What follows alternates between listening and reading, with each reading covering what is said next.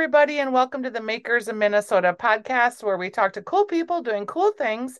And today I'm talking to Christy Johnson, and her company is called United Goods. And your company is a funny name because it doesn't sound at all like what it is that you do. Did you ever get that from anyone? I haven't because it fits more than what it was when it first began, which was Red Shoes 26. Okay, I love this. So, Christy, will you explain how you describe your company? Because you're an artist, you're a designer, and I have a couple of your pieces. And I know when you describe it that people listening will know who you are. So I make what I call state icons. They're little framed illustrations that focus on the US landmarks. So I draw anything from the really well known to the quirky ones that only the locals would know. So, So, like the Corn Palace. right. That's one. I have that one. Yep. First Avenue, Paul and Babe, and then some dive bars and things that have been closed for years that people miss. So they like to, have that little reminisce moment when they see it hanging in their home. Yes. I think I have the Monte Carlo Oh, that's on my dad's dresser, and he has since passed, but his wife keeps it on the dresser because that's where they met.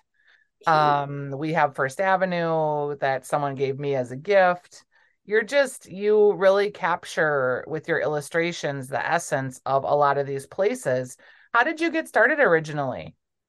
I worked for a while at Minneapolis St. Paul Magazine, Oh, and you did? I Did I did. meet you there?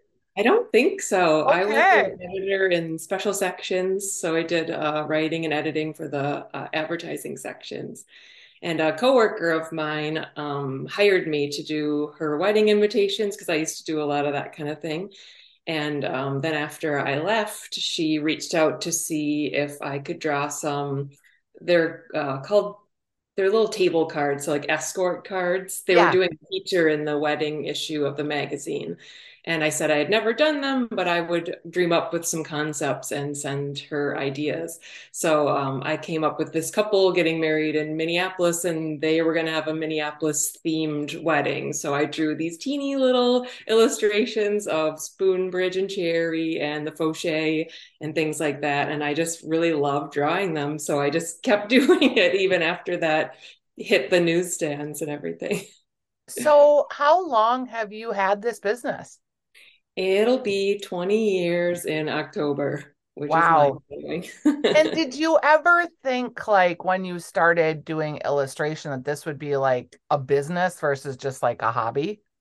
No, I was doing greeting cards and, like I said, a lot of the event and wedding stationery. So that was kind of the track I was rolling down and enjoying it. A lot of logos and branding and stuff too. So I was just sort of doing that as my main gig and then the illustration stuff on the side. And I said I would never do art shows because that seemed like so much work. But I had a bunch of friends that did them. So I thought I'll just try one and see how it goes. And I did them for, well, I still do pop-ups and things like that. But so yeah, it snowballed. And Yeah. it became a business because people liked them. I liked drawing them and it just kept growing and growing. I was doing art shows in other states. So then I would draw things from those states and it grew out of Minnesota to be all US. Yes. So you start with an illustration and then do you make multiples? How do you tell me about your process? Yeah, I draw everything with a mouse. So they're digital illustrations to begin with. And I actually draw them at the small size that they're printed, the finished product. I've always drawn really small ever since I was a little kid. So that was just sort of natural. And so, yeah, I draw them with a mouse on the computer and then I print them from my home studio. I like to have the control of the colors and everything. And then my parents make the little wood frames for them. So Oh, they crank those excellent. out. Yeah. And I collect them from them in shoe boxes. That's how we transfer the product back and forth. And then so I put my little prints in the frames and then they're complete. How did that process of them making the frames begin? Well, went to a big box store when I first started because I was like, there's no way I'm going to find frames for this small print. So I thought I was going to have to make them a little bigger, but I did find a little frame that I liked. But then as it grew, the business kind of grew. That store couldn't keep up with me. I was driving around all over the Twin Cities trying to buy all the frames that they had on the store shelves. So I was frustrated by that and mentioned it to my dad, who was just a part-time for fun woodworker. And he was an electrical engineer by trade. And so he said, oh, I'll try to make them for you. And it took off from there. They're still making them for me. My dad retired from his job like 10 years ago now. But I keep him very, very busy. And my mom hand paints every single one. Okay, I love this. So in their retirement, it's given them like something to stay active. And I mean, that's so Yeah, important, right? sure. Yeah. Plus Most days they like it. yeah, Some days they don't.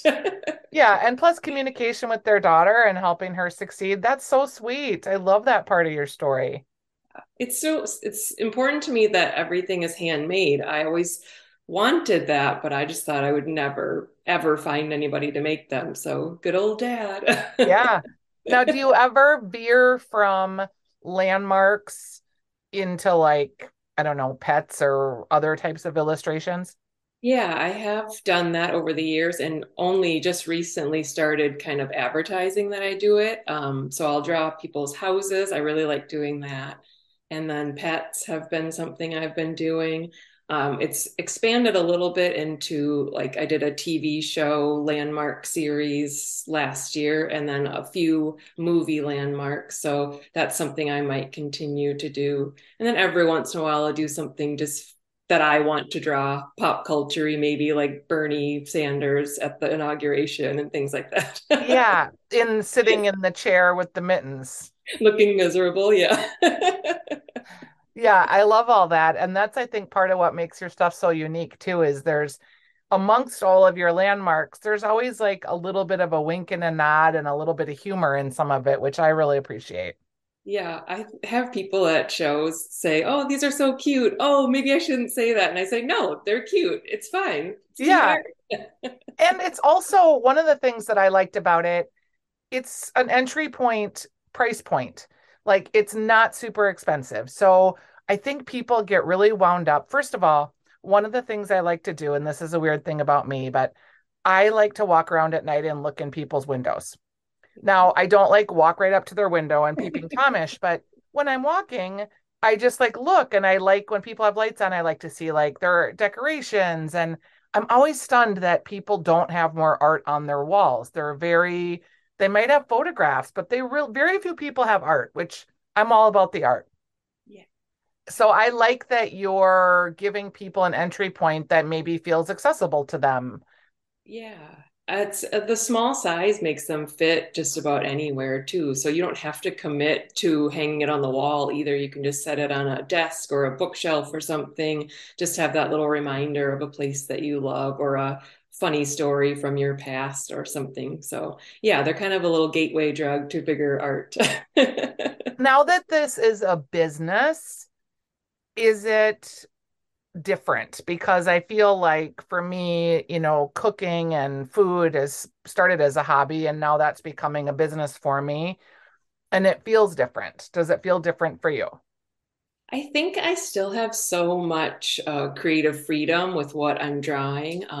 I get requests a lot. I have a notebook that's filled with ideas from shows that I do still go through and check something off if I've drawn it. But I do have so much freedom still that it doesn't really feel too much of a job. There are some days when I'm doing like the businessy stuff, or if I've got to prep 100 frames for an art show that weekend or something, then it kind of gets a little more sluggish. But for the most part, it still feels like fun. Now, United Goods, your first name was Two Red Shoes, did you say? It was Red Shoes 26. It was my nickname in college. I played softball in college and I wore red cleats, so they called me Red Shoes. And my jersey number for many, many, many years was 26. So I just crammed them together. Yep. It was a weird name, but eventually I thought, well, I have this United States connection. I Oh, like collaborating with people, so uniting in that way. Because I've made a few products with other small businesses, which has been fun and something I really like to do. And then the goods just sort of kept it open in case things expanded. So since it's digital, I can print on so many different things. So that's where that name came from. Okay, because tell me about a collaboration that you liked. You mentioned you've done some. Yeah, I with a woman who lives in Chanhassen. She does pet memorial candles. She is Nellie Goods, Nellie Designs, Nellie Studio. Oh my gosh, I can't, she's gonna kill me. I'm just screwing up the name. So we collaborated on a Paul and Babe candle. So we sold those for many years, and I just sort of phased those out probably right before the pandemic, I think. And I sold my very last one that I still had laying around at Art Oral. Oh, wow. And on your website, I'm imagining that you have all these items. Do you maintain your own website, or for small businesses that can be a real challenge? So how does that work for you? Yeah, I do control my own website. I use Shopify, so it's pretty easy plug and play, even for somebody who's not super techy. So I update it as much as I can with where I'm going to be and new items that I have. It kind of acts as my catalog if people want to Sure. see, since I have over 500 illustrations, it's kind of a good place I can just send them. Was there anything that you've drawn that really resonated with people that you were surprised by? Let me think. Yeah, I have had a few over the years that have surprised me a little bit. I did one that comes right to mind was I did a contest at a show one year where you could put an idea in a drawing and I would pick it and draw it. And it was the arches at St. Thomas. There's this little archway that's known as a place where you like have a first kiss or something like Yep. that, kissing under the arch.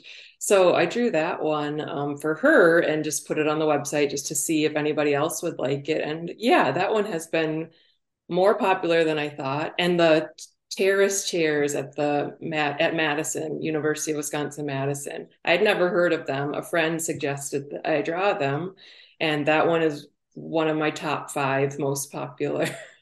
Terrace chairs. Yeah, they're these really cool, iconic metal chairs that are out on this bar seating area out by the water. And anybody who went to school there is just in love with these chairs. So that's been really fun. Oh, that's funny. My sister went there, so I'll have to ask her about that.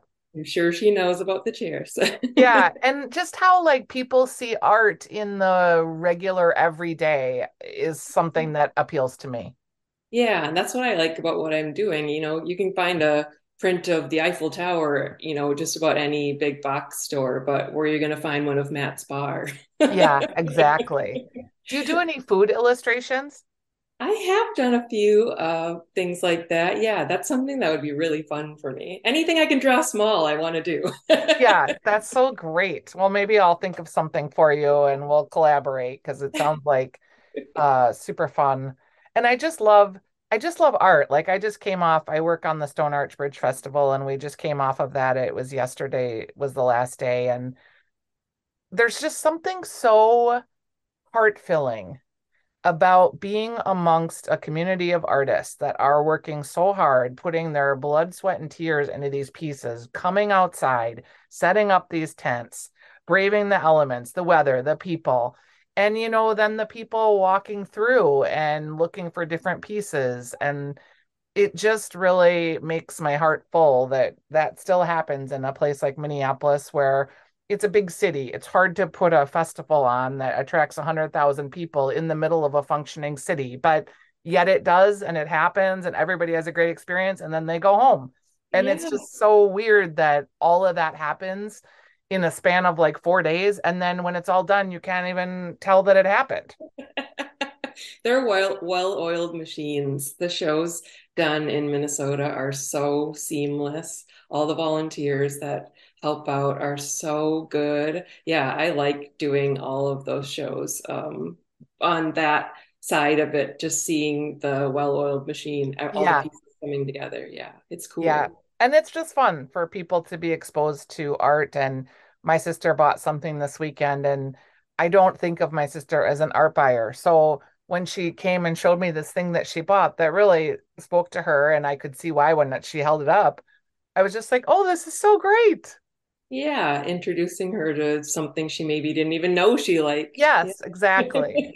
Well, Christy, it's great to talk with you. The company is United Goods. You can find her iconic art on her website. UnitedGoodsUSA.com is where you can find her art. You can also find her on Instagram. She's a great follow. I've enjoyed following you and seeing what you're working on. And seeing the picture of your dad on Father's Day was cute too, who makes your frames. I loved it.